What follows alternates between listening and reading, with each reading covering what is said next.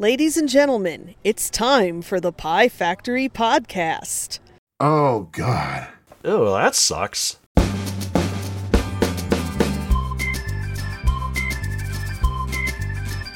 Ooh, I think my synchronization was perfect. Perfect. Sweet. Yeah. Ooh, yeah. And I already forgot what episode number this is. Gosh. 119. 119. Wait, no, shouldn't it be 120? Actually, yeah, it should be. Hold on. Let me see the spreadsheet. Let's see if I go to Pie Factory you're Podcast. right, 120. Yeah, 120. this should be 120. Yeah, because we typically do the weird ones on numbers that are divisible by 10. 10. Yeah, so, yeah, it is 120. Yeah. Welcome to Pie Factory Podcast, everybody. Where we have everything covered. Exactly. Everything covered, everything we're all prepared. prepared and ready to go, and everyone knows that we're lying. And we didn't even need to be in Boy Scouts. No. At least I didn't need to. I don't know about you there, Jimmy. I was in Boy Scouts, but I didn't really need it. Oh, okay. I was not in Boy Scouts. I never wanted to be. Mainly because there were two reasons why I was never a Boy Scout. Number one was that, I went to Catholic school. And I didn't want to be around the public school kids because I knew that if I joined Scouts, I would have to be around them. And I didn't like them for the most part. And number two, no way did I ever want to wear that uniform ever. I was like, oh, come on. That little, it was so that little cool. tie and everything. It's like, no. It was so cool. You didn't get beat up or picked on at school at all. No, you didn't. No, siree. So how you doing? Oh boy. I wish you hadn't asked me that because you asked and now I have to tell. I'm pretty sneezy today and I don't know why. Like my right nostril is pretty, I don't know. It's weird. It's like very cold and I've been sneezing a lot. You're not happy or droopy? I'm not droopy. I can't do a droopy voice. There are some people who can do it easily. Happy. Hooray. You know Hooray. what? I'm happy. Yeah. Going ups. That was one thing that always kind of, one of the few things I didn't like about the movie Who Framed Roger Rabbit is whoever did the voice of Droopy didn't do the voice that I remember. Yeah, it was like this. Going up, sir. I have not seen that movie since it was in theaters. That was the one and only time I saw it, so I don't even remember. That's such a great movie. And my niece was actually Jessica Rabbit for Halloween one year. Oh, really? Yeah. Nice. How old was she? Oh, man. She was in college, I think. Oh, okay. Well, that's okay then. Yeah, she had to have been in college. Actually, it might not have been Halloween. It might have been at C2E2 or something. Oh, yeah, okay. Sure. She does I've that always stuff wanted all to the go time. to that. Yeah, she's very into the cosplay. That could be fun. I've thought about doing cosplay before, but I don't know what I would do. I don't. One of my friends that I went to high school with, he has his own original creation as Pickles the Satanic Clown. Oh. So, so check him out on Facebook, Pickles the Clown's page. Link in the show notes. There you go, the show notes. Yeah, I don't do costumes because I think I take after my dad in this regard because there's some things about my dad that are very stubborn and very like Midwest plain. Like he's literally a meat and potatoes kind of guy. Even rice is too exotic for him. I'm not like that with food. I like all kinds of food and my fatness shows, but I am kind of like that with my clothing. I'm jeans and t-shirt.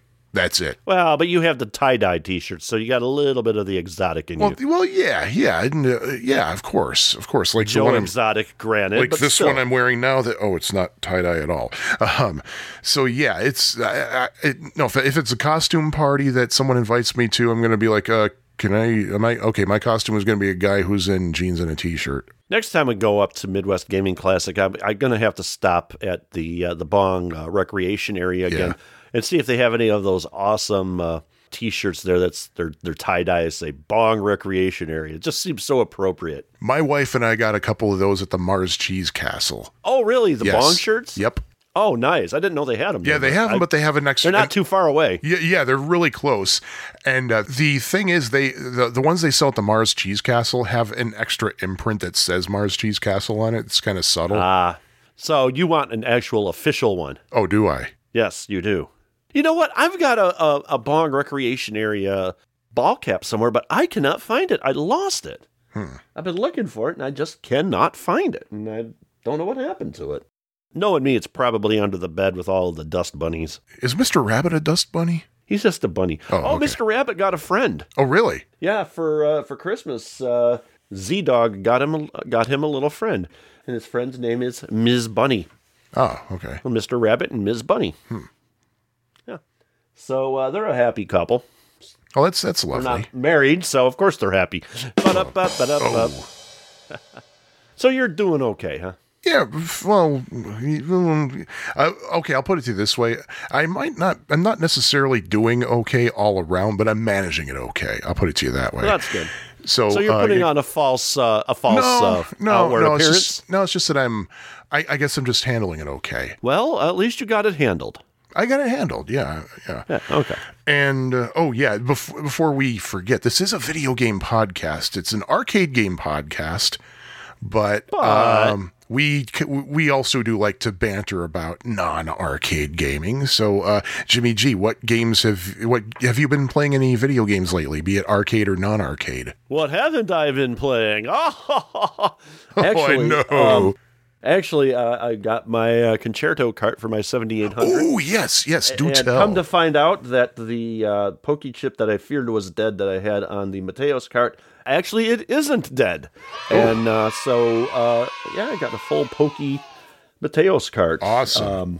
Concerto. And yeah, I was seeing what you were saying about some ROMs not working. A lot of the newer Atari 2600 homebrews definitely don't work on it, but like I've tried Zookeeper, Xevious, and Robotron, but those don't work. Oh boy! This week in Robotron. All right. Okay, we're going to be hearing that probably again today.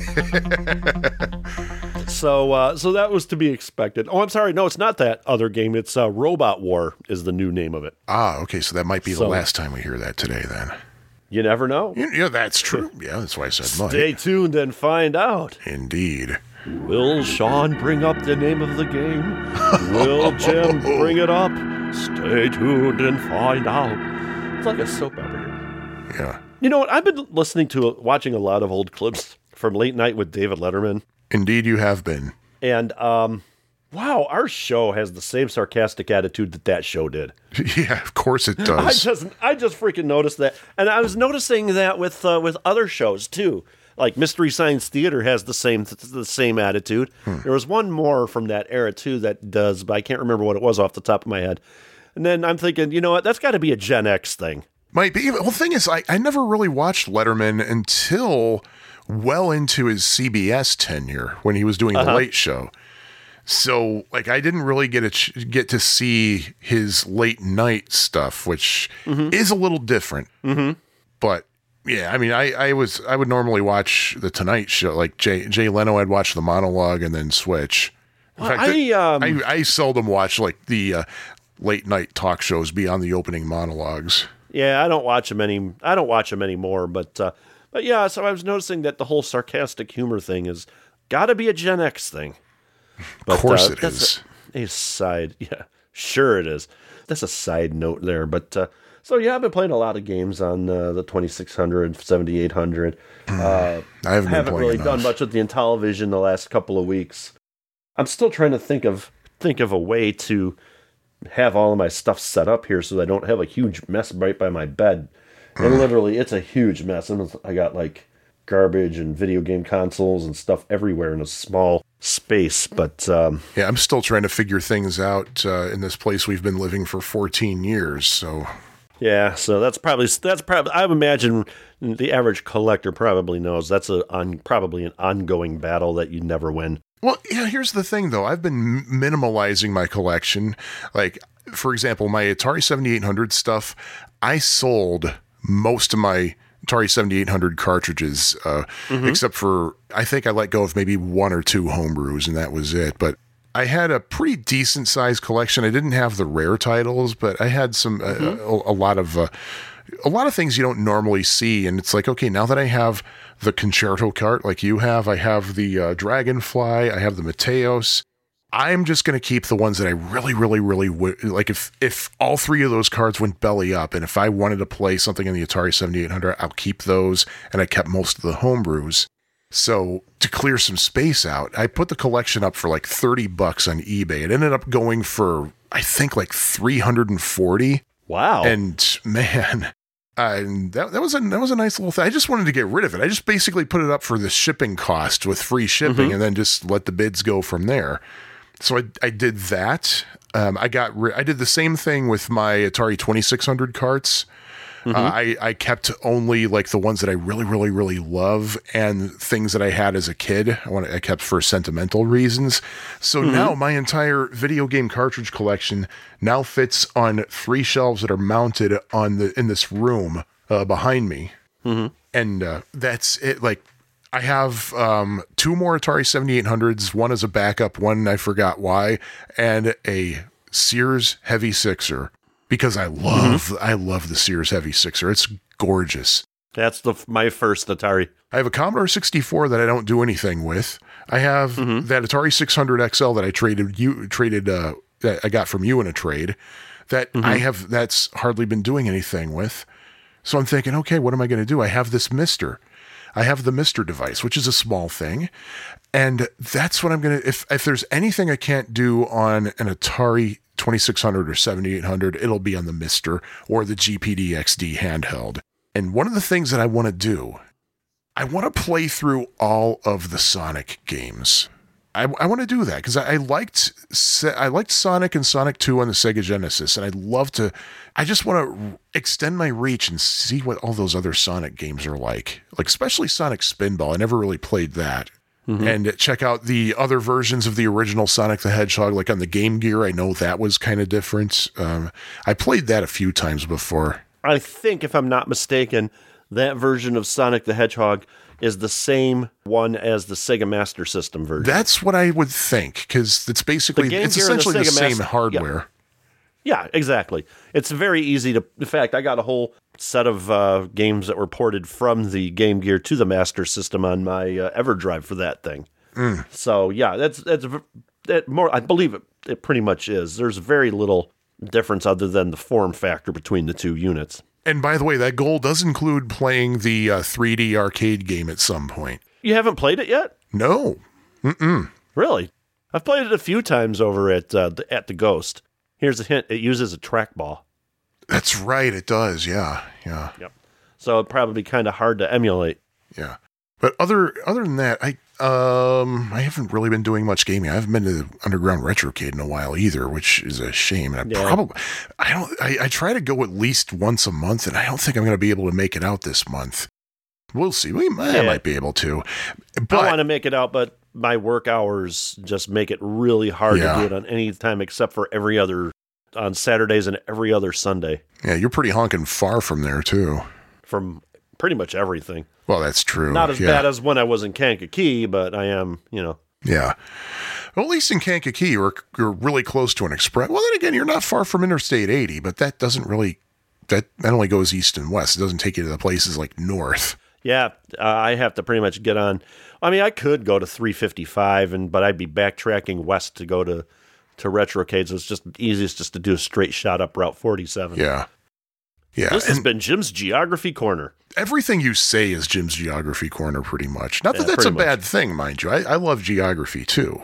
But yeah, and the thing is, like, I bought a year pass for Underground Retrocade, and I want to use it. I want to freaking use it. It's a 10-entry punch card. Like, they punch it every time you go in. And then if you use up those 10 entries before the expiration date, then your admission after that is reduced. It's either $10 or maybe even $5. I'm not 100% sure off the top of my head. I hope to find out. I hope I'll be there enough to find out.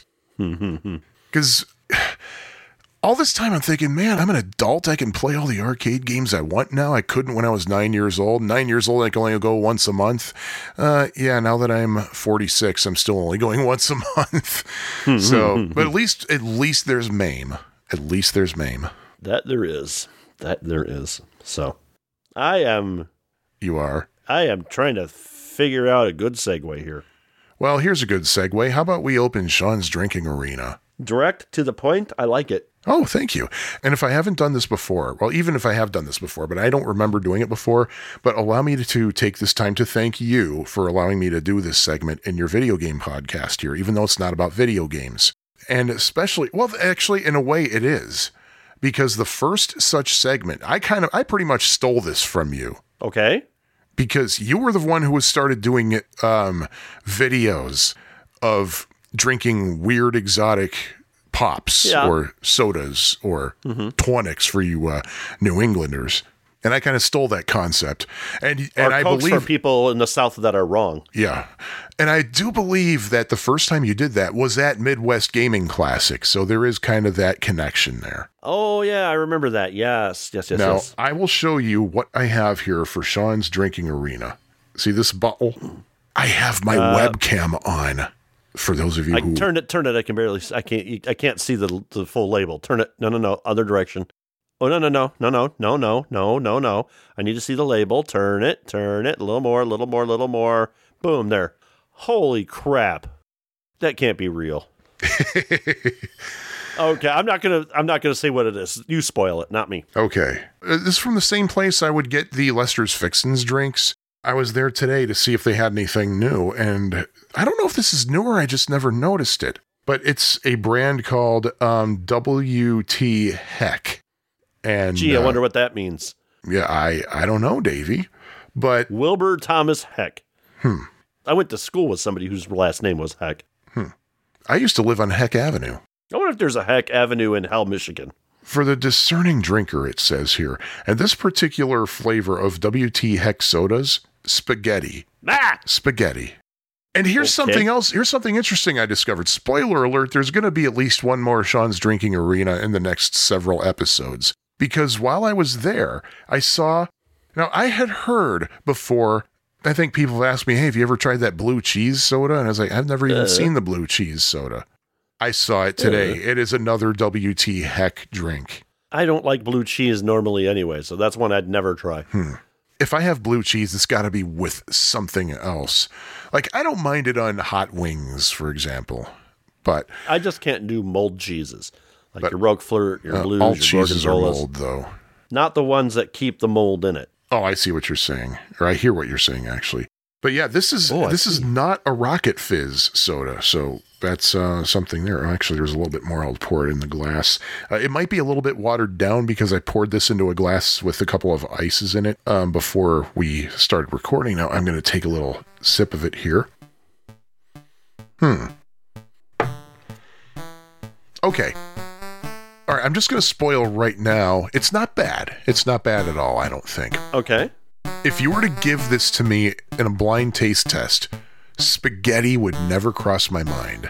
And given that it's red, this is a red soda. In fact, here, let me turn on my camera again so you can see that it is indeed red. So.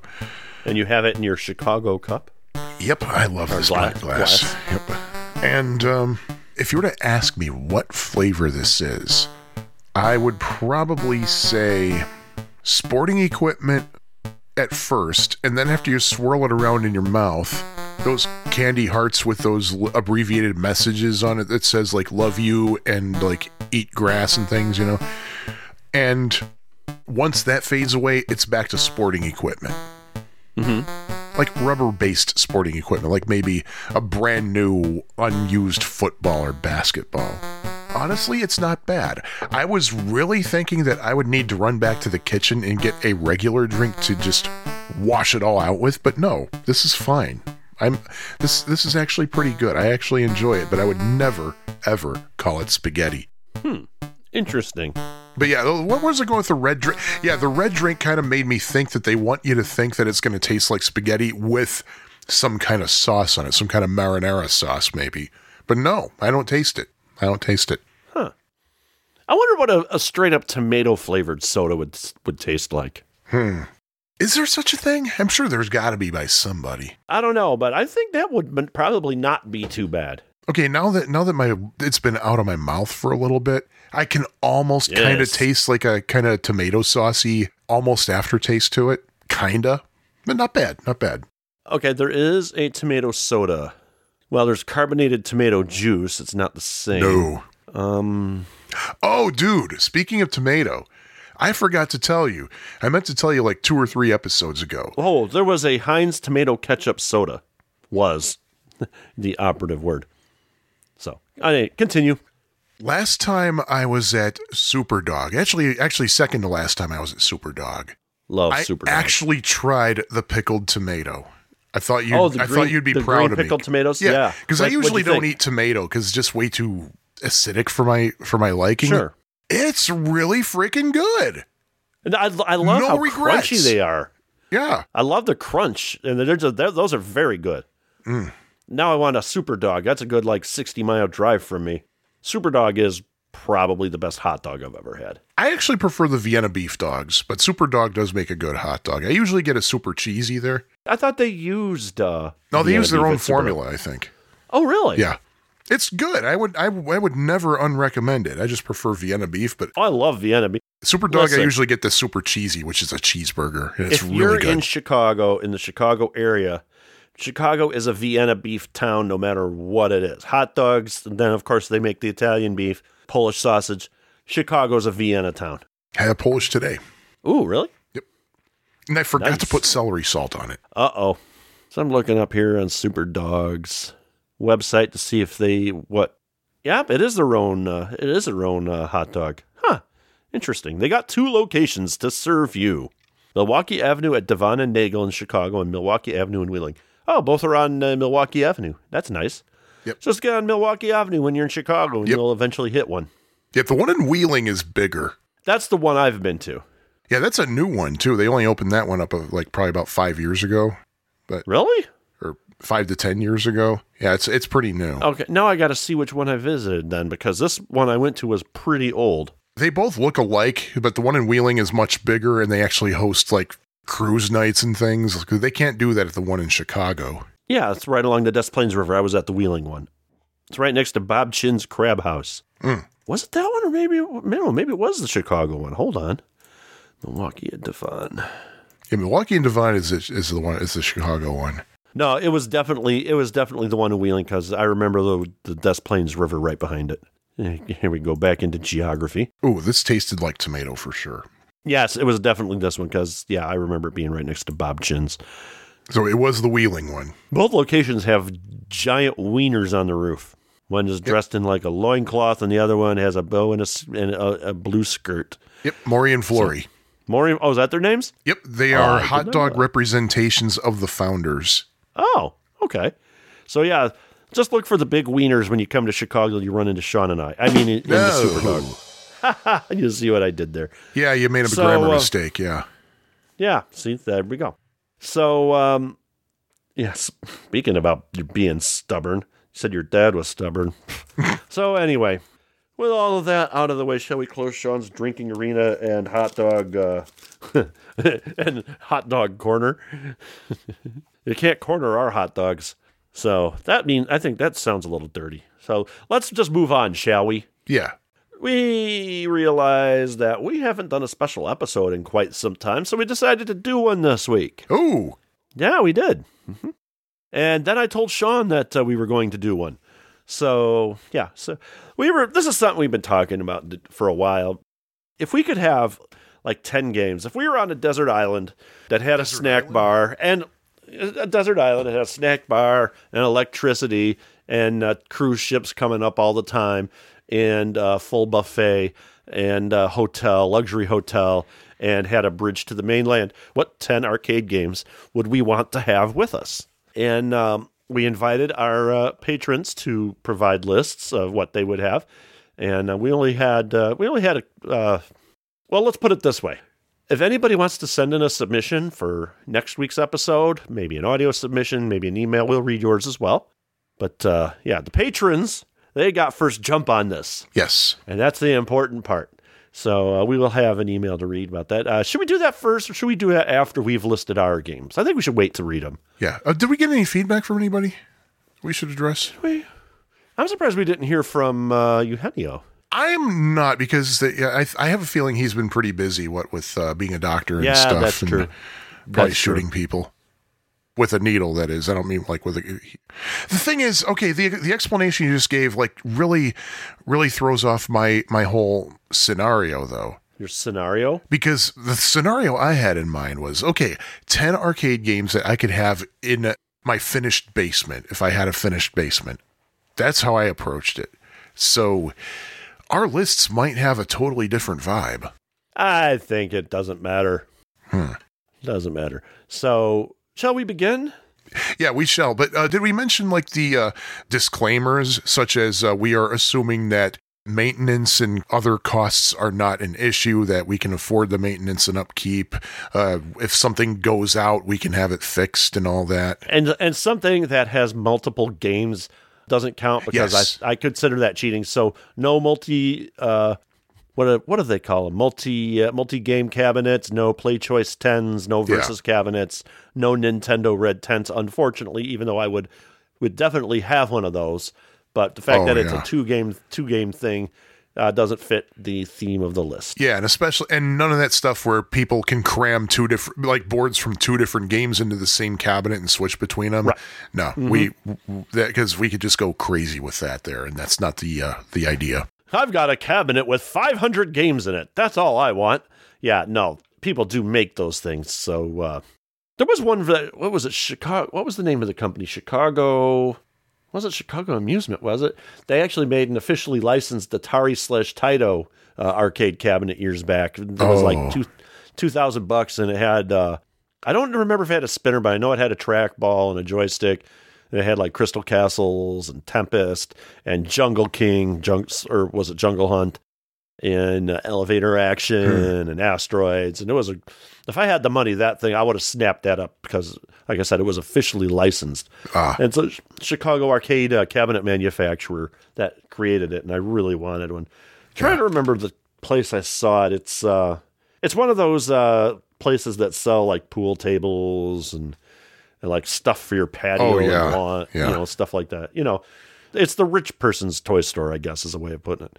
I would love to have a pool table, but I suck at it. But well, that's funny you should mention that, because I had a couple of little features to my finished basement arcade, and one of them was a pool table. Oh, okay. Because I love playing pool. I really do. I just don't go to pool places, that's all. I would definitely have that, maybe a few pinball machines, but again, that was outside the scope of today's episode. Well, yeah, I figured, hey, we might as well just add a few features, because just throwing 10 games into your basement isn't going to be the same as, say, like giving it that vibe, Like for example, like I'm looking at my list right now. I have Bugs Bunny's Birthday Ball, because hey, I own the manual thanks to you, so I might as well have a pinball machine to go with it. So there we go.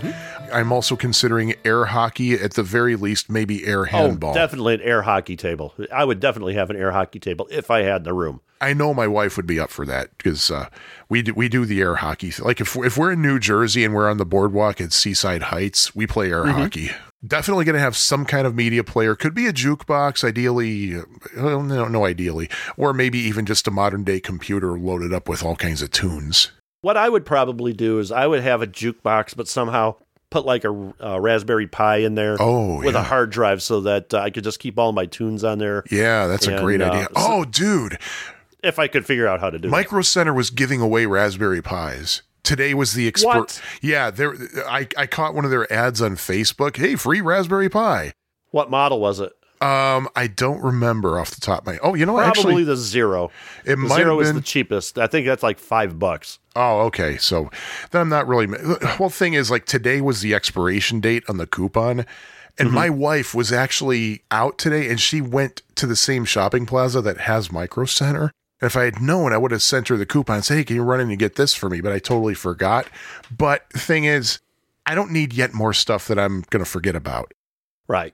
But yeah, and it now occurs to me, my jukebox would have the capability of playing 7-inch vinyl or polystyrene, because I have a lot of singles in my record collection. The problem is, it's a pain in the butt to have to change the record every 2 to 4 minutes, True. So figured, hey, a jukebox will solve that problem. So yeah, and also I would probably, but not. This would be a nice to have, but not a requirement.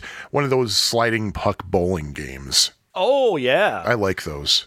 If I could get my hands on one, I'd get that air handball game that they had at Pixel Blast. Yeah. R.I.P. Pixel Blast. Yeah. And all the games would be elevated by about 10 inches for 2 reasons. Number one, I'm tall. Same here. Yeah. And yeah, I imagine you too, because you're like 8 feet taller than me. And I'm tall as it is. And number 2, the basement's going to flood. There's no question about it. Yeah. So you want to keep that stuff off. Yeah. Elevate your stuff to avoid damage if at all possible. It's just a fact of life. You have a basement, it's going to flood someday. I'd try to find a way to keep anything I get upstairs because, quite frankly, I don't want to move these things up and downstairs. Well, that too. Although I would not put them in the garage because a garage is just as reliable as a basement. So how about you? Would there be any other like kind of ambient things that you would stick in your desert island arcade, as it were?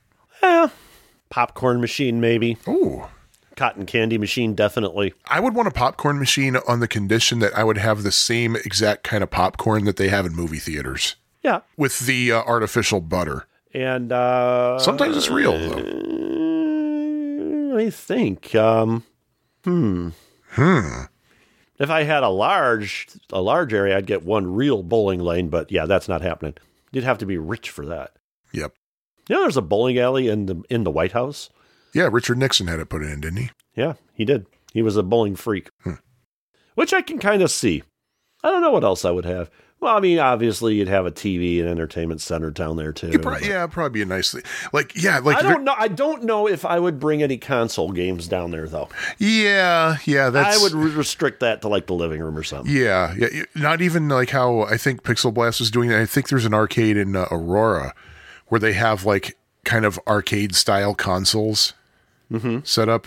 I didn't think that they opened. They were originally supposed to open that in Shorewood, I think. Was it Arcade 815 or 816? Something like I think, that. Yeah, I don't think they ever officially opened. They were going to. They were trying to, but I don't think they ever did.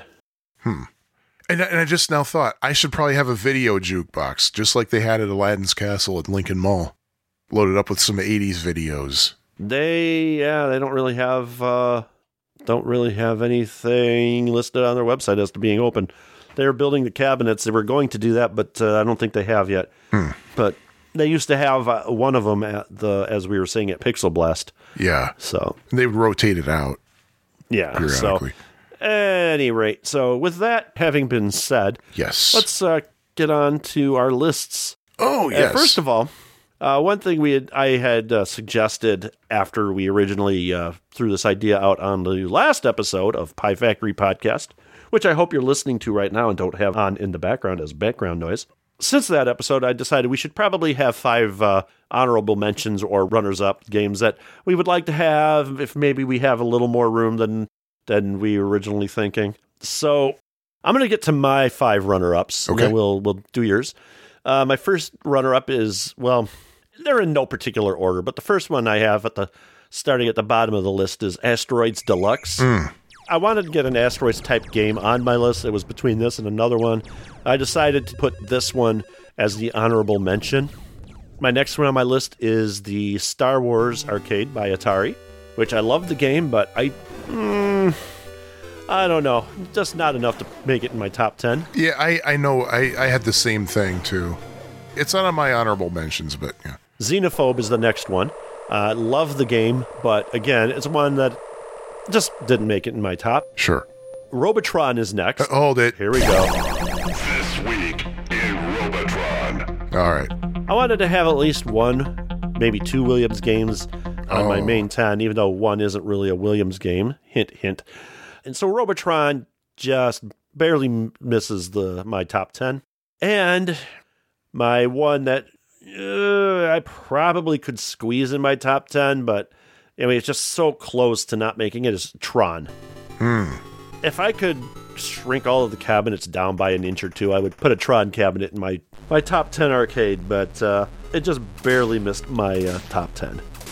Would it be the standard? Did they only come out in standard upright? Well, there was a handful of cocktail Tron units. Okay. Which I told that story, how I actually, guy that lives just a few miles from me that I went to high school with, had one. And if I had like the $500 he was asking for it, I would have picked that sucker up real quick. I don't know if they had an environmental. That's a good question. This is probably all answered in the episode in which we talked about the game. Because it was so freaking long ago, and I don't know about you, but I don't listen to old episodes of our podcast. So I do every now and then. I had a little bit of an overlap with that, and that Asteroids Deluxe was in the way I saw the honorable mentions for me was that, well, I always want to have 10. So if something goes out and needs to be repaired, I'm going to replace it with something that's going to be off to the side, like in storage. Asteroids Deluxe would be one of them. That is my favorite of the Asteroids quadrilogy. Actually, was there any other things in the Asteroids line besides Deluxe, Asteroids, Space Duel, and Blastroids? Or is that pretty much it? I think that's it. Okay, yeah. Now, I will say, even though Asteroids Deluxe made my honorable mention, if it was an arcade cabinet, the Atari 7800 version of Asteroids would be in my top 10. Yeah. I love that. The more I play that version of Asteroids, the more I think that that's probably the best game on the console. Really? Even sometimes I think it's even better than Food Fight. It's certainly one of my favorites. I would love for that game to be made into a deluxe. Yes. Oh, God. Well, there have been some hacks. There is a Asteroids Deluxe homebrew, but it's vector graphics like.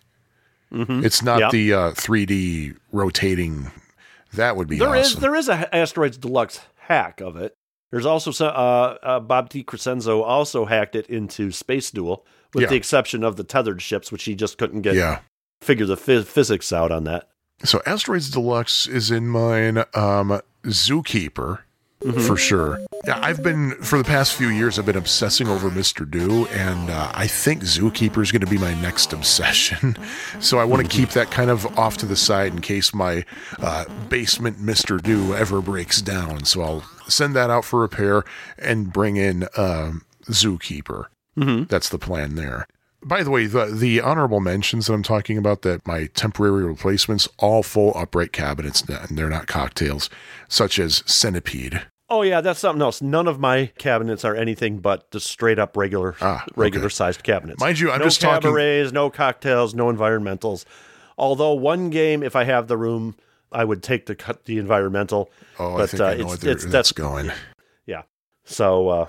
I'm only speaking about my 5 honorable mentions replacements. Those are all full upright. Centipede, full upright. I do not like the Cabaret Centipede. It just looks kind of hacky to me. I mean, it's legitimate and it's the same play and everything. It just looks thrown together. I just don't like the Cabaret, so I gotta go with the full upright for Centipede. Ms. Pac-Man. Got to go with that. And I'll tell you why. It's because I want to be able to have a Ms. Pac-Man ready in case another game goes bad. And this would be a standard speed Ms. Pac-Man, not hacked with the speed up chip. Because I suck at the... basically, the Pac-Man games that don't have the speed up option, I suck at. I really do. I can't play Junior Pac-Man very well. I can't play Ms. Pac-Man on a standard 3 lives plus bonus, regular difficulty, Ms. Pac-Man, normal speed, I cannot get to the 4th maze. I can get to the banana, I can get a screen or two past it, but I can never reach the 4th maze. I can't. So I'd want to practice. I want to have something to practice with.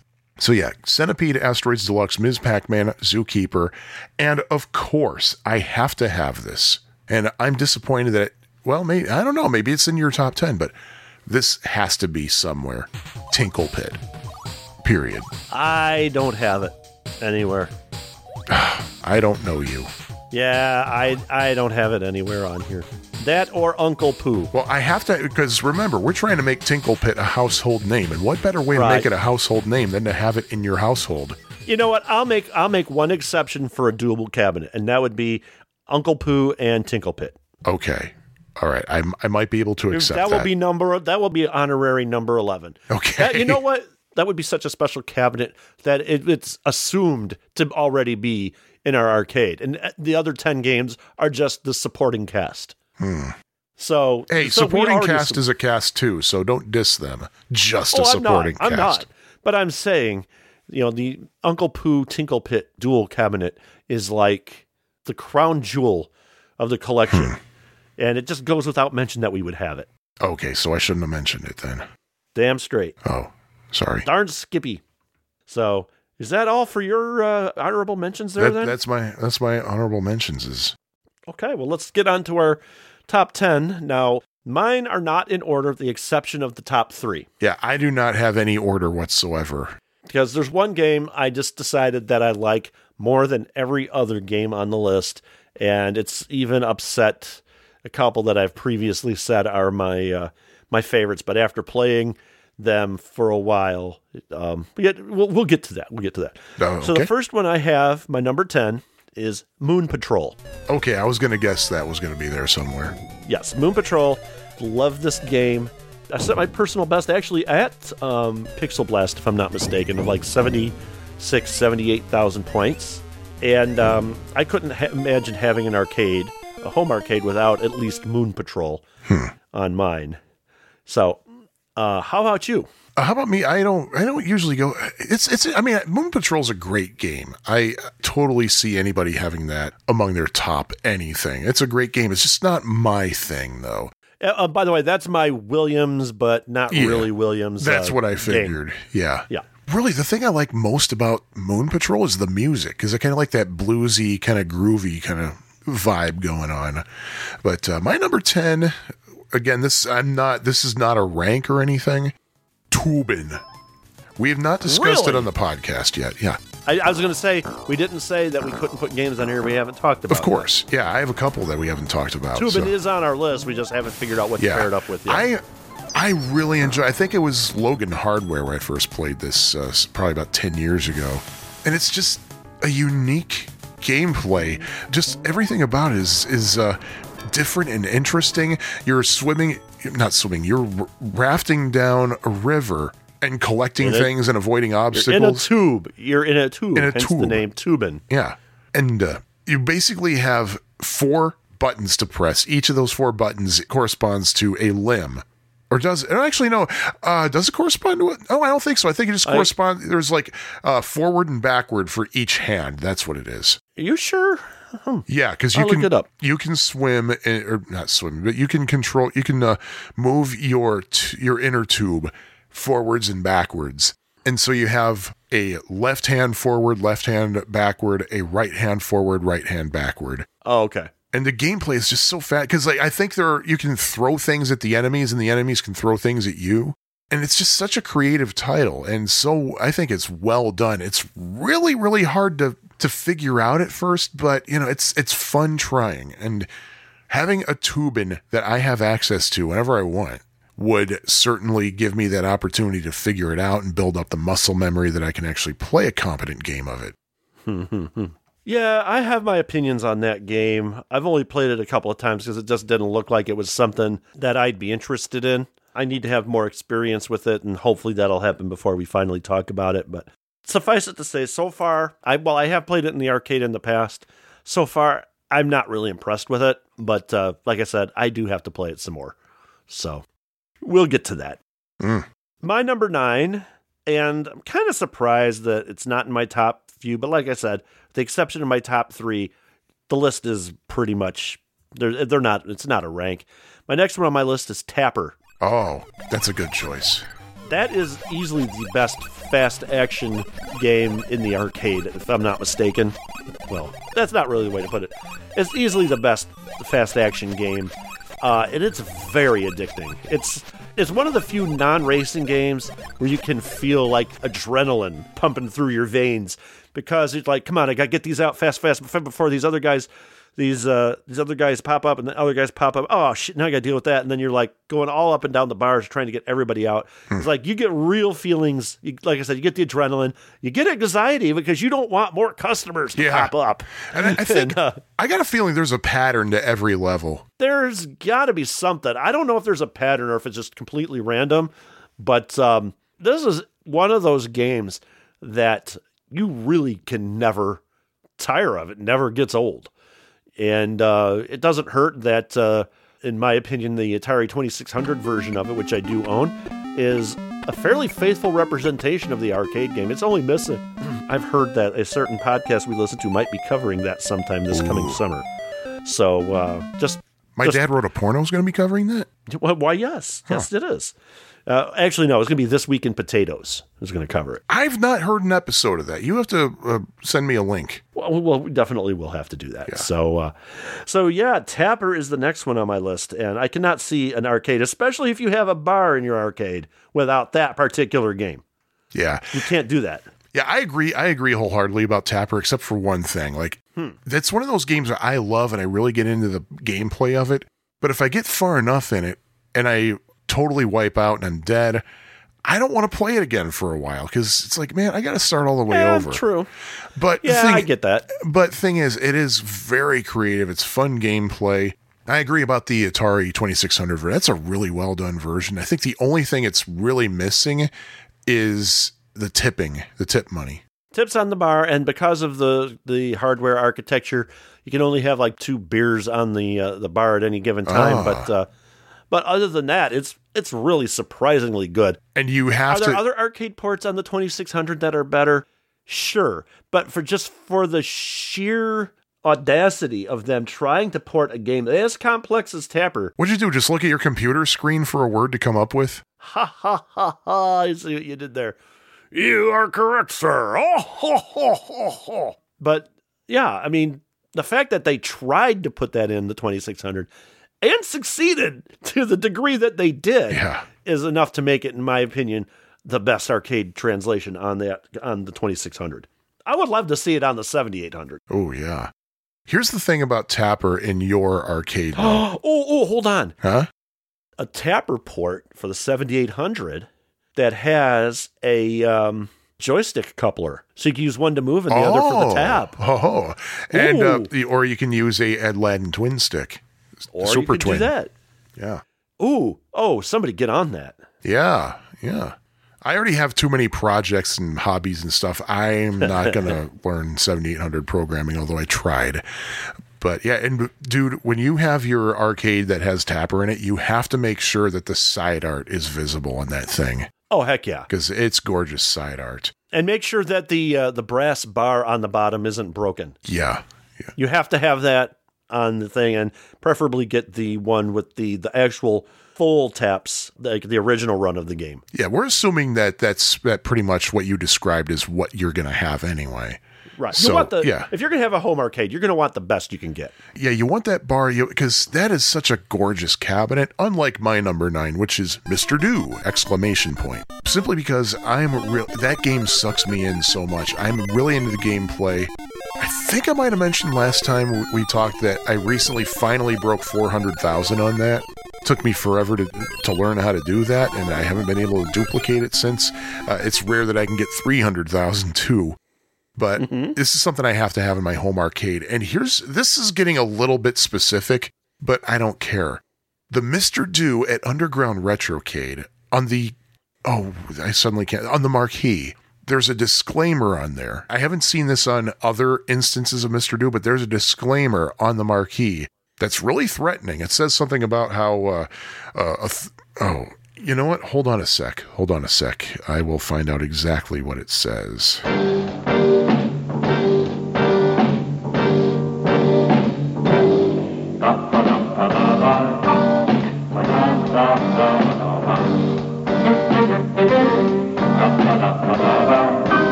Okay, yeah, here's what it says on Underground Retrocade's, I don't want to say copy because it's not a copy, but you know what I mean, on their cabinet of Mr. Do. Right before the title, it says, "Licensor reserves the right to inspect this machine anytime." That still gets me. I'm so scared. Yes. I've seen that on other games, I think, mainly Universal games. Like, I think I saw that on a Ladybug somewhere, too. If those games were universal, they would be on other planets. That is so true. Yeah. But I would have to have Mr. Do. I can see that. And I'm just going to say this now, and I mean this in the best way possible. I hope Phil's not listening right now. Uh-oh. I will always prefer this over Dig Dug. Come on, this is so frustrating. You don't do that. I would have to agree with Phil on this one. I think I prefer Dig Dug over this, which means I don't hate Mr. Do, but I prefer Dig Dug. It's just, I think it's simpler and a more I don't know. Because I go A back more to Dig Dug. Zen-like experience. And I go back to Dig Dug in the animation, and Dig Dug is pretty choppy compared to that of Mr. Do. But that's just this guy's opinion. I don't agree with that. But what the heck? We will continue on. We shall continue. Oh, holy crap. I just noticed a huge omission from my list. Oh, is it something you can modify? I'm going to modify it right now. In fact, it's going to be my next one. Okay. So take it away. I originally had Q*berts for my next one, but I'm going to add that to my honorable mentions. So I have 6 honorable mentions now. Oh, boy. The game I'm replacing it with, and I can't believe I missed this one, Tempest. I was going to say. I didn't have Tempest on my list. I have it now, and I hate to have knocked Q*bert off because I love Q*bert. Well, yeah. But I have to put Tempest on my list somewhere. Color vector graphic games are a weakness of mine. And thinking of which, there's another game on here I missed, but I'm not going to change for that one. Like Tempest, Black Widow, which didn't make my list. A few others, which I'm not going to say because it'll give up one that's on my list. And then, of course, if you really want to talk about zoning out, Tempest is a game you can do it with because the control scheme is just so simple. You just got the dial, fire, and the super zap. If you're really good at this game, you can zone out easily with all of the colors. It's like a drug trip, except you pay only $0.25 for it. There you go. And it's shares a lineage with another game that's on my list. Oh, okay. And we've people who listen to the podcast probably know which one I'm talking about. But what could it be? And Tempest, you can't have an arcade at all without Tempest because one of the first things I notice when I go into an arcade is the sounds. You can't see the faces of the machines or the screens, really not even the side art in many cases, but you can hear everything. And a Tempest machine from like 30 feet away. You can hear one of those from a long ways away. And to me, the sound of a Tempest machine is the epitome of what an arcade should sound like. And so you have to have Tempest on your list, and I have it on mine. Speaking of which, I don't know if you knew about this, but apparently there is a regular customer at Underground Retrocade who is blind, and he goes there for the sounds. Really? Yeah. That doesn't surprise me. Like I guess he lost his sight at some point in his life, and he's like, oh, I remember this game. Yeah, and there's Tron. I loved that game when I was a kid. And I don't remember where I saw this interview, but there was an interview with Frank Zappa, and they were talking about video games, and he was like, whenever he would go to the airport, he would bring a tape recorder into the arcade because he thought that the sound, the cacophony of different games being played was just amazing, and he loved every minute of everything he was hearing. I'm going to look, see if I can find that up. I know that you can actually buy audio compilations just of arcade, like Goat Store, that's run by the same people who run Midwest Gaming Classic. They sell a few of those CDs. And I might link that in the show notes. I just got an email from Goat Store saying they're going to be redoing their entire website. So I may or may not be putting a link there. And they said, so if you want to use your account, use it now because everything's getting wiped clean. We're rebuilding from the ground up. So, Okay, this was an interview with Frank Zappa in Joystick Magazine 1983. Okay, why do you consent to this interview? Because I don't have anything against video games, and I do have something against people who keeps kids from playing them. Ooh, do you ever play nice. them? No, but I love to listen to them. I like rooms full of that sound. It's a very interesting environment. When I was coming back from my European tour, I had a layover in New York. I went into the video game room at the airport and walked around with a tape recorder recording the whole room going at once. Then I listened to it on earphones on the plane home. It was great, but I'm not interested in pluking buttons and blowing things up. So, yeah. To be fair, that sounds like something Zappa would say. Yeah. Frank Zappa? That's Frank Zappa. He's like the most libertarian, free market capitalist, anti-douchebag celebrity that's ever been. Yeah, speaking of which, I got to tell you, some years ago when I signed up for a Demento Society membership, I just put a little note in there saying, hey, talking about how bizarre his interview with Brian Wilson was once on the Dr. Demento show. And he wrote, he responded to that when I get the membership kit. He said, yeah, it's interesting that Brian Wilson, who's like a serious musician, we have such a zany interview with him, yet our interviews with Frank Zappa were always the most serious thing in the world. Yep. Quite weird. But yeah, Should I carry on with my number 8? Sure thing, Wayward Son. Okay. My number 8 is also a vector game, but it's not a color vector, unless you count the overlay. Mm-hmm. And that is Armor ... Attack. I kind of figured you were going to put that one on there. Yeah, I have a soft spot for these vector games by Cinematronics. Or is it Cinematronics, yeah. Cinemaware was the PC game company. Yes. And you have to say Cinematronics. You have to be really fast. You can't just say Cinematronics. Cinematronics. Like nature doesn't allow people to say Cinematronics. Say that fast 3 times. It has to be times. Cinematronics. That. The gameplay, there's something that I like about tanks in a maze, and I don't quite know what it is. I love the equivalent level in Tron, even though if I go beyond, say, the second level, I suck at it. But there's something about, I kind of love ducking behind corners and shooting tanks from, and it, somehow you can shoot airplanes and tanks at the same level. But we'll get to that in a future episode, I'm sure. But I just love Armor ... Attack. Cool gameplay, fun gameplay. It's got really good sound, too, given the relatively primitive game that it is. I might take the liberty of somehow modifying the cabinet to make the overlay more visible. Because if it's not bright enough, then it's going to be a really hard game to play. Because the maze isn't actually rendered on the screen. It's on the overlay. Yeah, Cinematronics had a bit of a habit with that with a few of their games. This one, Warrior. Yeah. Warrior's a fun game. I think it might have been one other. I got to play that one with someone. That's because that's a 2-player only game, I believe. So, yeah, Armor ... Attack. And I have to say that because that's what it says on the marquee. Some people just say Armor Attack. You're forgetting those dots, and those dots are integral to the game because that is actually representative of Morse code, which features prominently in the game's soundtrack. I remember you telling me about that. Yeah. You may have mentioned it on the podcast, though. I mentioned it on a different podcast. And I'm saving you did. And I'm saving it for a future episode of Pie Factory Podcast. Ooh. Yes. So there's a couple of games that you've brought up that we haven't talked about yet, which I don't have that on my list. I'm just putting that out there. But yeah. Shall I move on to my next one? Please do. My next one is Zook Eaper. Oh. Again, this is a fun game, and it's one of the most visually pleasing and sonically pleasing games to have in a home arcade. It's not iconic like Tempest was when it comes to the sound department. The fact of the matter is that this is a game that if I walked into an arcade and I didn't hear it, I would kind of miss not having it there. Yeah. You know? The last time I was at Underground Retrocade, well, not terribly long ago, it was right up front. You walk in, there's Zookeeper immediately, because I think it's one of their latest acquisitions. I was going to say, I don't think he had it in the past. Yeah, because usually the latest acquisitions are right up front. I got to get back to Galloping Ghost because before COVID hit, their Zookeeper machine had lots of problems with the monitor. Really? But from what I understand, they fixed it and it's full working condition now. So I have to hit them up to play that. But yeah, Zookeeper, and hoping to play that on my 2600 soon. Oh yeah, I ordered it from Atari Age. I still haven't gotten it.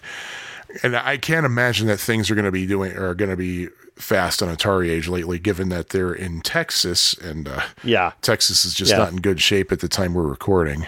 Texas is a huge mess right now. So I totally understand if that's the case. I mean, plus these things are made to order. Unless he's got somebody in another state that's helping him out, but I think he's just doing it by himself. Yeah, I still can't. The only thing I don't like about Zookeeper is the non-bonus rounds. I've learned to get over those, but the thing I really don't like about Zookeeper though is that there are little demonstrations that you cannot skip. It's okay, I know how to play this. Just let me move on. Yeah, I totally get that. I'm not a fan of that in games, especially games that have long cutscenes or long drawn out text sprawls, I guess, or scrolls or whatever. Give us the option to skip it. Definitely. And there was one. Is it? I think like Baby Pac-Man. I think you can actually skip the theme song. I think you can press a button and it starts off. I know at least Bob's version of it. You can. You're right. Again, that's one I'd have to play again, but I think you're right on that. But yeah, Zookeeper. You got to have that. And yeah, it's in my honorable mentions list because I put it in there in the honorable mentions for myself. after I realized we were doing honorable mentions, and I'm looking through my top 10, and the thing is, I don't want to sacrifice anything in my top 10. That's why I had such a hard time putting Q*bert down when I realized I didn't have Tempest. Yeah. Now what you going to do? What am I going to do? For my number 7, you mean? What are you going to do for your number 7? Well, I'm going to say Millipede. Ah. And I mentioned this in the previous episode that I'm just really getting into Millipede lately, like big time. It's a good choice. And that's why I have Centipede in my honorable mentions, because, hey, if that Millipede machine ever breaks down, at least I can throw that Centipede in there. The thing is, like, yeah, if you know how to play Centipede, you can walk up and play Millipede and know the gist pretty quickly. But the thing is, though, Millipede is different enough to warrant being a separate game, which is why we talked about it in a separate episode. We didn't, like, Centipede, we didn't say, oh yeah, and there was a sequel called Millipede. We did an entire separate thing for Millipede. It's not like it's Gauntlet 2 or Pole Position 2, which really didn't have enough twists to warrant their own episode. Although, we probably could have done that with Gauntlet 2 in retrospect, but I'm still hold by the decision of not having it in its own episode. Oh, can I just say, I finally played Pole Position 2 for the arcade version, and I don't like it. I like Pole Position, but not Pole Position 2. But Millipede, I like Pole Position 2. Millipede is such a cool game. What I love about it is the fast action, really. It's like Centipede, but like 8 times faster. Centipede on steroids. And what I love about that is all the action is fast, including your firepower. So you can knock out an entire Millipede like really, really quickly, even without using the DDT. Oh, one thing I forgot to mention this last time we talked, but I came so close to doing this. I came so close to blowing up a scorpion. Are those scorpions in Millipede? No, earwig. I came so close to blowing up an earwig with DDT. Oh man, because I want to see what that's like. I want to see, like, if I assume you get 2,000 points for doing that, but hey, yeah, I couldn't tell you. So you want to hear what the next one on my list is? No, but everybody else does, so you better. Awesome. I'll give you a hint.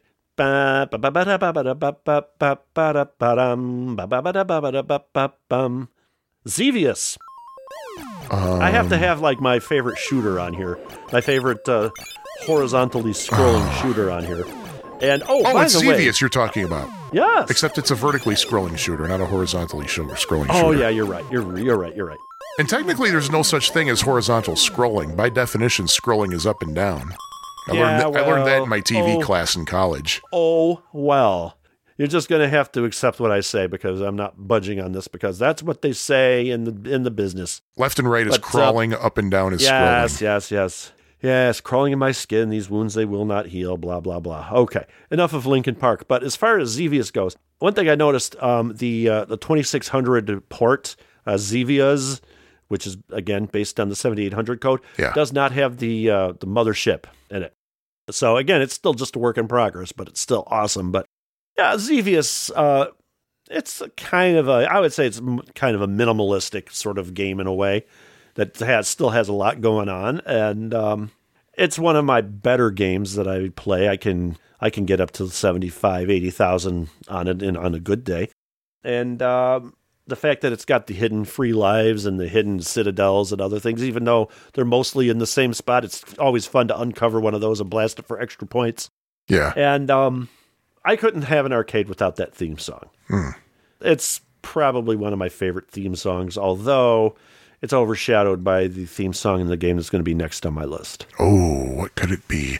Well, we're not going to know what's next on your list for a little bit. Minutes. Yeah. Because now it's time to talk about my number 6, which is Q*bert. Cubes. Q*bert's Cubes. I love Q*bert's Cubes. It's such a unique spin, pardon the use of the word spin, given the nature of Q*bert's Cubes, of course, or rotation perhaps. And I just like the overall challenge of it. Well, it's not even really that hugely challenging, really. It's quick to learn. I like how it does get tricky, though, because you have to figure out which way you're going to spin the cubes, which affects where you're going to jump from, where you're going to jump to, pardon the dangling prepositions. And I love the names of the characters, because you have Rat-a-tat-tat in place of Coily. You have Shoebops. And the stories of how they got their names, too. And there is a book called Q*bert and We, written by Jeff Lee and a couple of other people, I think. Trickman TJ Minich from Pixel Blast, and I think he wrote for a magazine back in the 90s, too. He contributed to that as well, and I've linked it in the show notes before. I'm going to link it in the show notes again because it's a fascinating read, Q*bert and We. And from our Q*bert's Cubes episode, which was 89, that's where I got a lot of my source material for when we talked about that. But it's such a fun game to play.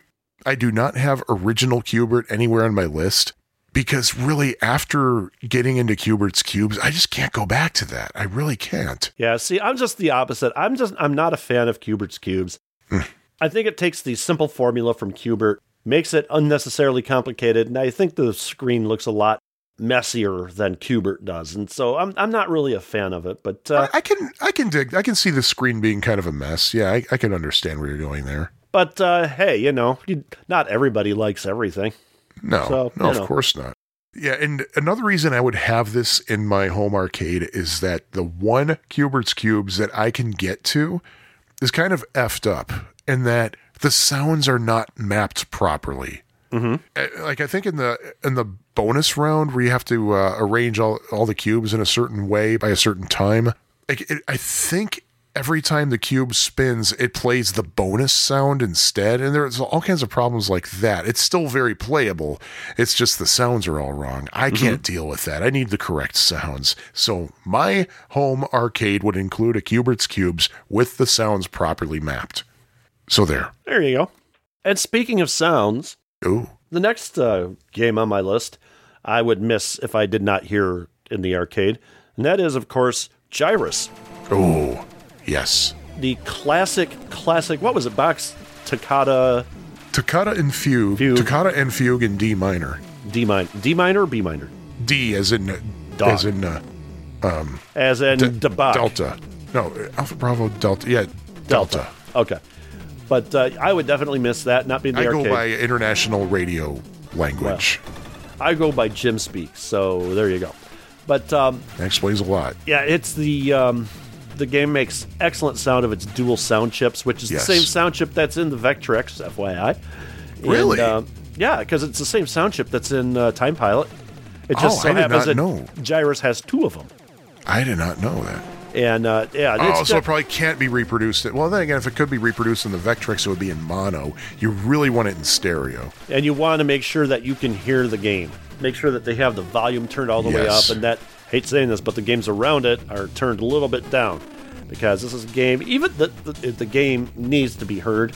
Now, I don't have this on my list just because of the audio either. The fact of the matter is, the game itself is really good and really fun, very addicting. It's like the first Galaxian sequel in the round, and the thing I like about this over that game is that there's no corners to be trapped in. Oh, you got free movement in the full 360 degrees, and I like the fact that the game actually has a bit of a story behind it. You're lost in space. You're just trying to get home, trying to get back to Earth, and I'll never get that far.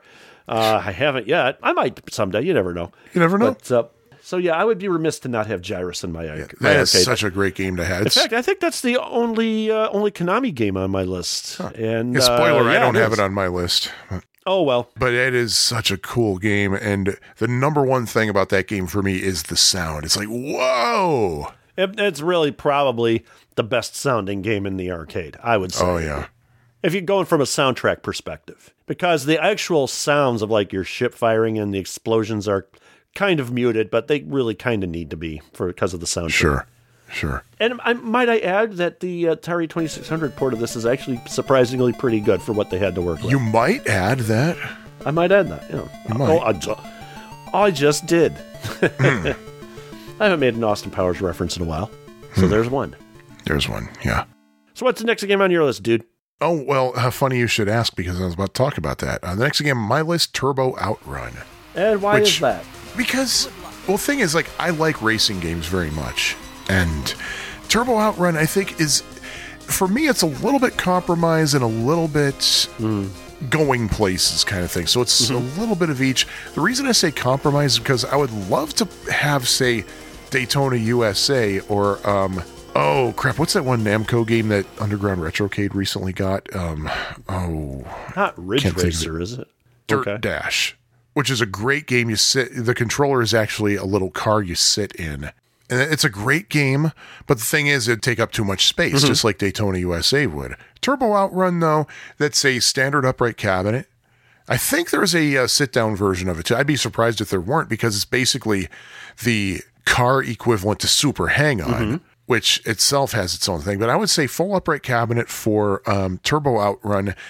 I always loved it. And this is the thing, like, Pixel Blast had it for a while, which I didn't even know, because I somehow overlooked it when I was there. And when they announced that they were taking it off the floor, I was like, oh man, that's one of my favorite games. And he said hardly anybody ever played it. Really? So, yeah. I was like, man, you're kidding me. Because I played it a lot at the Louis Joliet Mall, Aladdin's Castle. See, I don't ever remember that being there. Oh, Yeah, no, it was wait a there. minute. I'm thinking of a different game. No, Turbo Outrun was there. Yeah. It absolutely was, because that and Ms. Pac-Man really were the only games I played there. And Tetris. That was it, really. And it's just a great game. It takes Outrun and makes it a little bit sharper, a lot more dynamic with that turbo button and everything. And you feel like you're going somewhere. Like, you don't feel, say, like the movement you would if you were playing Daytona USA, but you still have that feel of going places. Unlike with your standard, like, race around the track racers, like, say, Pole Position or, what's the Speed Buggy, I think.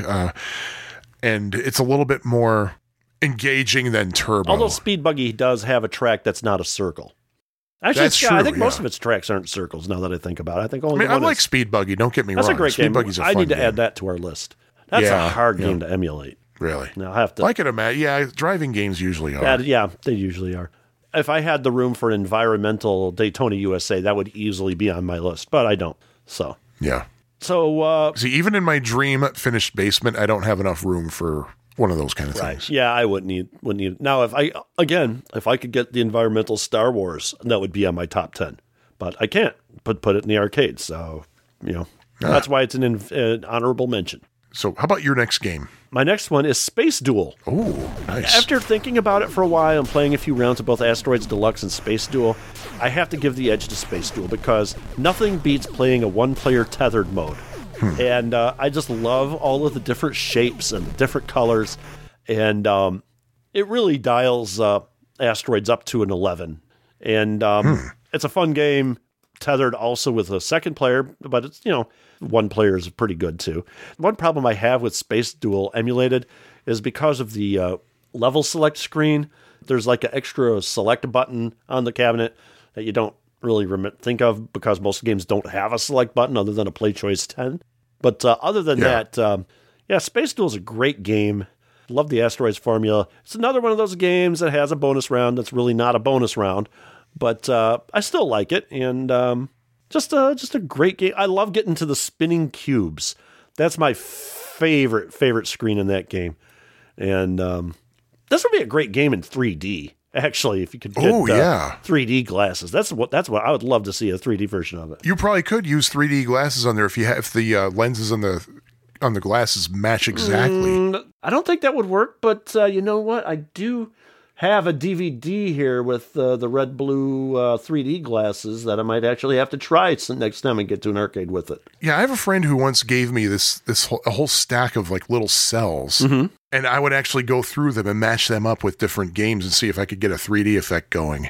And sometimes it worked really well too. By the way, the 3D glasses came with my copy of Friday the 13th Part 3.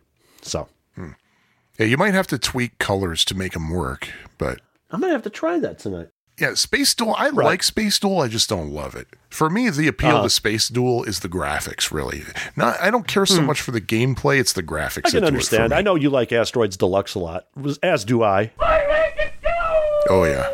Yeah, in fact, if those of you listening who ever go to Underground Retrocade, the cabinet over there has 3 different boards in it. It has Asteroids, Asteroids Deluxe, and Lunar Lander. It's usually set to Asteroids, but if you ever see it set to Asteroids Deluxe, it might mean that I was just there. Because I always switch it over to Asteroids And don't Deluxe and select play Lunar Asteroids Lander. Deluxe. Maybe we should do a bottom 10 list of games. Oh, man.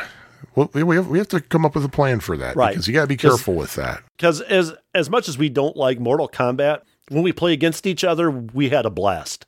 But it's just in the single player mode we don't like it. So Mortal Kombat would not be on that list. That's true. Yeah. So true. That's something else I want to do is reevaluate the 2-player at the same time games that we've talked about. And reevaluate them in context of playing Yeah, we should. 2 players. Now, here's something that just came to mind here. The game that you're talking about now and the one that I'm about to talk about, we had these in the same episode. Really? Okay. Yes. Because my next game, Pac-Man. Yes, we did, didn't Yep, we had a theme for the two of them together. Oh, by the way, a spoiler, I don't have any Pac-Man games on my list. Just a little spoiler. That's fine. That's fine. I figured I had to have Pac-Man on there specifically because it's not my favorite Pac-Man game of the whole series, but it's the original. It's what started it all. And I really need to practice it more. I really do. Now, specifically, I would have the Cabaret. I love that Cabaret cabinet. It's such a cool look. When my wife and I went to South Dakota 11 years ago after I got laid off, and my whole summer was funded by severance, it was awesome. And shortly after that trip, I started a new job in which I had a couple of paydays overlap. So that was awesome. So we could afford the trip. And when we were in South Dakota, I think it was at Rockerville, which is basically a ghost town, but they still have a couple of businesses there. There's a little tavern we stopped into to grab a bite to eat or something. And they had a Cabaret Pac-Man machine in there. And it looked so cool. And I took a picture of it, and I'll share that in the show notes. I got to have Pac-Man in there. Specifically, I mean, yeah, it doesn't have the side art and everything, but I freaking love that Cabaret. It is just it's so attractive for what it is. Yeah. And it would just be a standard Pac-Man. It's not one of the newer ones where you can continue and get past level 256. It wouldn't be like one of those class of whatever games. No. In fact, I specifically asked you. So that means that none of the class of you said yes. Yeah, those. So I think those. I was like, okay. Which actually, I'm glad you said, because for one thing, I don't think that the sound in the Pac-Man on those machines is totally accurate. Ms. Pac-Man is totally accurate, but regular Pac-Man, not accurate. So I especially need the sound to be good. Oh, definitely. So, yeah. So my top 3 games are actually in order. The rest of my list is not. Mine are sort of in order. Mine are definitely in order. And after playing some of them, there's a bit of a surprise as to which my top game is. Do tell. With my next game, I have to make a caveat. My next game is Two Tigers. Oh, yeah. I think part of the reason I love this game is I only saw it once in the arcade before Galloping Ghost. And when I saw it, I just immediately got hooked. And I've played it in MAME off and on throughout the years. And the caveat I have to make on this is if I can get a Two Tigers cabinet that has the gameplay of the standalone cab with the controls of the Tron conversion, that would be the cabinet I would want. I'm not a fan of the flight yoke on the standalone, but I'm not a fan of the rules in the game on the Tron conversion, which that was so weird. The games were so different. It's basically the same, but they changed them enough to where one of the games might as well just be a sequel to the other instead of a straight up different version of the original. I just love the idea of this game. And I just love blowing up battleships. And you get a lot of battleship blowing up action in this game. And I like the fact that you can die as much as you want, crash your airplane or whatever. That's not what kills you. If you let 3 battleships or whatever get past you, that's your game. Your game's over at that point because supposedly they can get to, I don't know, Iwo Jima or wherever and, destroy everything there. But I love the fact that it uses a knob on the Tron conversion. And you would actually have to add another button because the Tron conversion doesn't have the speed part that the standalone has. If really pressed, I would take the standalone because the rules of the game are just better on the standalone. I can totally see that, and yeah, that is a good game to have. It's not a very common. No, one it's either. not. And not common at all. Gameplay wise, it's one of the more original games on this list.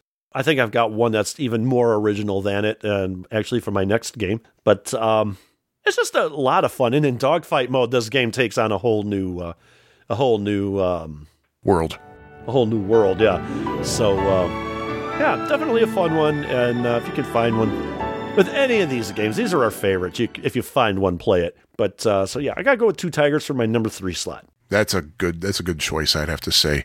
Almost as good as my choice for my number 3 slot, which is Omega Race, specifically in an environmental cabinet. Yes, I would. Because I love the gameplay and the layout of not just the layout, but how, what's the word I'm looking for? How the ergonomics of it, Yeah, too. that's true. That is didn't we make a rule about the sit-downs, or did we not? I don't remember. It doesn't, and you know what? It doesn't matter. It doesn't matter. I'll let you have it. I don't think we did. I'll let you have it regardless. If I'm going to have Omega Race, that has to be environmental. Yeah, that's that for really sure. does. You feel like you're sitting on the bridge of the Starship Enterprise with the way you're sitting in the environmental cabinet. It's really an awesome experience. The way the control panel is, it's just laid out perfectly for my proportions. I just have to rest my hands, and there's the controllers right there. Literally at your fingertips. Yes, and it's just awesome. And because you're in that little enclosed space, the sound just has so little room to bounce off of, and it really adds to the effect. It's so cool. Well, I would like So to see cool. somebody hack the arcade Omega Race to incorporate the options that are in the ColecoVision version of the game, because the ColecoVision port is so much fun, but they've got ports like a tunnel that bisects the rectangle in the middle of the screen. There's one version where there's tunnels that you can warp off the left, right, or top and bottom. I can't remember some of the other, but it's just the ColecoVision port is just jam-packed with options I would like to see in the arcade. Well, I'll have to try that if I ever get my Collector Vision Phoenix. Oh, you will at some point. If not, I'll just have to bring mine along to your place sometime. Or you could come down here. Yeah, or load it up on the Mister if it is possible. I think it is. I think there's a the game ColecoVision. works. I think the game works best with the Super Action controller, but you can play it with the original. Uh-huh. So yeah, I do like Omega Race. I don't know why. I guess I just like these other games better. I love Omega Race though, so you know. Nice game. Oh, so I guess So it's my what's your number number 2? Number 1, I order you. Yeah, tell me all about your number 2. Yes. It's brown and lumpy. No, it's not. It's actually very original looking, and there's nothing else like it. Let's see a picture of it. iRobot. Oh, yeah. This is probably the most original game on the list that I have here. Again, it's probably another game that I probably remember more fondly because I only saw it a couple of times, back in the Ferg. But when I was last time I was at Retrocade, Scott asked me, "Why do you like iRobot so much?" And I really couldn't come up with an explanation for it other than that I just think it's fun. I just think it's a fun game. It is fun. It's a very good game, and it's sadly, tragically hard to find. The only place around here that has it is Galloping Ghost. And they only recently got it too. this last summer, Galloping Ghost really knocked it out of the park with their acquisitions, I must say. The only thing I don't like about iRobot, but it's part of the game and part of the fun, I guess, is the stage with the gigantic rotating head and shooting the spikes at you. If I'm going to die, I pretty much die in pretty much all the stages, but it seems to me it's more frustrating to die on that stage than the others. And then, of course, it's got the original thing with the Doodle City on it too, where you can just draw stuff. I would want to make a adaptation to this cabinet to where it could actually output to like a VCR or into a digital format, so that you could actually save your creations on rewritable, removable media. But other than that, I would still take it in just the standard cab because it's a great game, and sure, as we explained in the episode, it has a lot of details, not gameplay, but details in common with Tempest because it was made by Dave Toyer. I said Tour, didn't I? Yeah, it was Toyer. So yeah. Oh, speaking of which, I'm going to veer off topic for a moment. One thing I forgot to mention, that a book I'm reading right now, Missile Commander by Tony Temple. I've heard about this book. Yeah, it is a fan-freaking-tastic read so far. I'm about 70 pages in, and I think it's partly about the history of Missile Command and partly about Tony Temple's story of getting the world record. At the point I'm at now, it's still like Missile Command is still only in prototype phase. But it's just the story behind it the game is just so fascinating. And Tony talks about his own personal life as a teenager when the game came out and how freaked out he was about the possibility of nuclear annihilation. And he talked about this one pamphlet that was this paper or something you could get in England that would tell you what to do if a nuclear attack happened. And he was talking about how he practically memorized that thing because he was so concerned. Even though these days, like, it's laughable what it says there. And I gotta find that thing. Apparently it's easily findable online. I just haven't tried yet. But look for that book, Missile Commander by Tony Temple. I bought it directly from him. I don't know if it's out with the regular book sellers yet, but I will look and link the show notes to that book. I highly, highly recommend it. Excellent. Now, if I ever finish up with any of the books that I have, in my backlog, I'll make sure to get that one. I got so many backlog books. I just don't have the attention span to really read too much anymore, unfortunately. But have somebody read it to you. So, yeah, iRobot. So what is your next one? Your number 2? My number 2 is pretty super, I'll tell you, Bob. In fact, it's Super Pac-Man. Ooh, 2 Pac-Man games. But this one has to be Cocktail Table. Okay. I normally am not a big Cocktail Table fan, but something about playing Super Pac-Man on a cocktail table, it just feels right. It feels right. And my best games have been on the cocktail version. And I always said that if I were to ever have an arcade game ever, at least in my current situation, which I probably would never want, I would have a Super Pac-Man cocktail table because it would serve as double duty. It would be a video game and an actual table. So that's a good way to keep it. And I'm thinking, man, I'm so used to this as a cocktail table that even if I do have that dream finished basement arcade, it's got to be the Super Pac-Man cocktail table. I believe it's ambidextrous, as is the full upright cabinet. And I love the gameplay. It's unique. It is the usual eat everything in the maze and avoid the monsters. They are monsters, not ghosts, period. And yeah, it's been argued that, you're only going off the American bezel because in America they call them monsters, but in Japan they call them ghosts. Wrong. On the Japanese cabinet, if you do a Google Translate on the Japanese cabinet, it also says monsters. So, nah. Wasn't addressing anybody in particular necessarily. Lying gets. But Super Pac-Man's got to be in there. And I think one thing that I really, really love about it is the attract mode sounds. Yeah. Now, I know it is not unique for a video game to have sounds in attract mode, but that was something that really caught my ear when I first saw Super Pac-Man at the Kroger in Bourbonnais in 1982, 83. The first time I saw... this is so cool. The first time I saw Super Pac-Man at the Pizza Hut on US 30 in Joliet, which is long gone, by the way. Really? Yeah, they closed up a few years ago. They burned down. Oh. Then they built a new Pizza Hut. Then they must have gone out of business a couple of years later. And they tore it down and put a small shopping plaza in its place. I don't think there's a mattress store in there. Oh. Which is odd.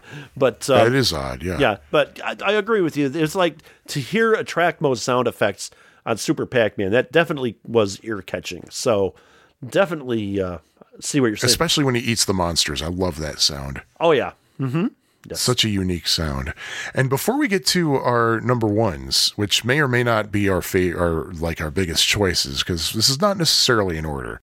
Why don't we see what our listener said, our Patreon sponsor? Well, why don't we? Yeah. And that was from our good old friend Ground Trooper, or Richard Grounds. Yes, and indeed. His list apes ours in a few ways. Oh, yeah, we have a lot of overlap. Going from his number 10, he has Star Wars. Then he has Dig Dug. Oh, you know what? Let's read. He has a little thing. A comment. Yeah, let's read the comment. So I grew up in a small little Arizona town. We were fortunate to have 3 arcades in our little town, plus games in the usual places, the bowling alley and grocery stores here and there. But even with 3 arcades, there was still a very limited selection of games. We mostly had very mainstream popular games. My game list is based on games we had access to that I played often and enjoyed. I have never been great at any particular game, but these 10 represent, if I could have a game room, these are the games that would fill it and based on my positive experiences. So, number 10, Star Wars. 9 was Dig Dug. 8 was Ms. Pac-Man. 7 was Pac-Man. 6 was Tron. Here's a game series I'm surprised it's not on either of our list. Donkey Kong. I do not like Donkey Kong except for Donkey Kong 3 and Mario Brothers. Yeah. That's it. I'm just not a fan of the Nintendo games. It depends on the game, because I like Popeye. I like Popeye, too. And Donkey Kong 3 is my favorite. I can't wait for that 7800 version to come out. Oh, gosh, that looks sweet. It doesn't. I have to look to see it. There was something with the Concerto card that wasn't working properly. I don't know if they got it ironed out or what. Oh, it might have been the Dragonfly I was playing it on. Okay. But anyway. So at any rate, Donkey Kong, Joust, This Week in Robotron, Asteroids Deluxe, and his number one, Tempest. So thank you for your response, Richard. And if any of our listeners want to join in on the fun, to send us your top 10 list or an audio, recording of your top 10 list. Maybe toss a couple of honorable mentions in there. Go ahead and email them to us at piefactory@fab4it.com. Did I get it right? Yes. Yoo-hoo. Or piefactorypodcast@fab4it.com. That's right. That'll also work as well. Your choice. You know what I would really love? If somebody has an actual vocoder and you have a submission for us, speak through the vocoder. I would love to hear that. Not a vocoder effect on your audio software, but an actual real vocoder. Sure. Yeah, do that. So anyway, you want to go to your number one? Yeah. Number one, I order you to take a number two. So I already did that joke, didn't I? So I don't know. My number one game, and after a lot of soul searching and playing it a lot the last couple of weeks, there's no way this game couldn't be number one. Sinistar. Beware, I live. Sinistar, I describe basically as Time Pilot on steroids. It is like the ultimate kind of thing in that format. And it's the most difficult as hell game I've ever played in the arcade. That's not difficult because of the controls. But it's like Tapper. It is an adrenaline-pushing game. There's a lot going on. And I couldn't imagine an arcade without Beware, I Live. Run, run, run. I couldn't have an arcade without those sounds playing in it. And what better way to do that than to have a Sinistar machine? And if I have the room, a Sinistar Environmental would be the way to go. You're about to answer what I was going to ask. Yes, I would prefer Sinistar Environmental, but the stand-up is still fun too. So yeah, of course. Once you do Environmental, though, you're not going to want to play the stand-up. Once you get Environmental, you can't go back. So yes, Sinistar can't be anything except my number one home arcade game.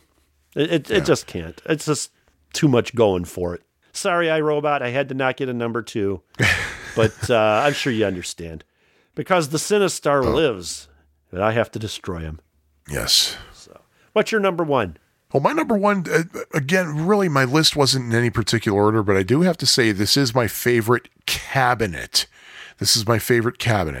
Tron in an upright cabinet. I knew Tron was going to be on your list. There was so much about that. I saw your list already, but yeah. The game is frustratingly difficult for me. I can on a rare day, could I ever get past the second level. Same here.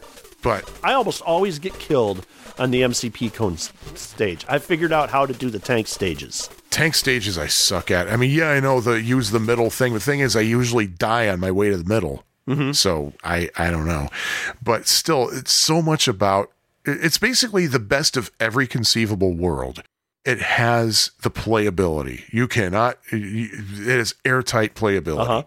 The graphics are great.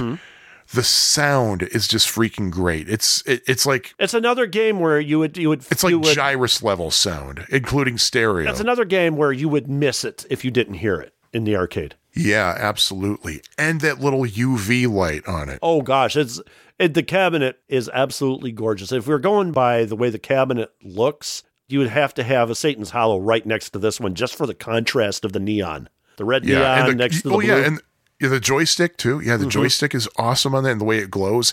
And let me tell you, I'm pretty sure I mentioned this in the episode we discussed Tron, but, man... Being by that UV light, there's a certain tie-dye that I have that has a lot of blues and reds in it. Oh my God, that UV light does wonders for that. It's amazing. It is so cool. So yeah, to me, my favorite cabinet has to be Tron. It's got everything. Yeah. Again, I had to put it on that's going in my home arcade. I had to put it in my honorable mentions or my rotation set of games. But if I had a bigger spot, it would definitely make it in there for all of the reasons. And I don't like the movie, so blah. You don't like the movie? I did not like the movie. I loved the movie. It's a retelling of the Christ tale. I think I've gone over that in the episode. Yeah, you probably have. I'm surprised you didn't put Discs of Tron on here. Yeah, the thing is, Discs of Tron, between that and Tron, I think Tron, first of all, Discs of Tron is just one game. Tron has like all kinds of, it has all the sub games in it. Yeah, so what you're saying is Tron is more playable.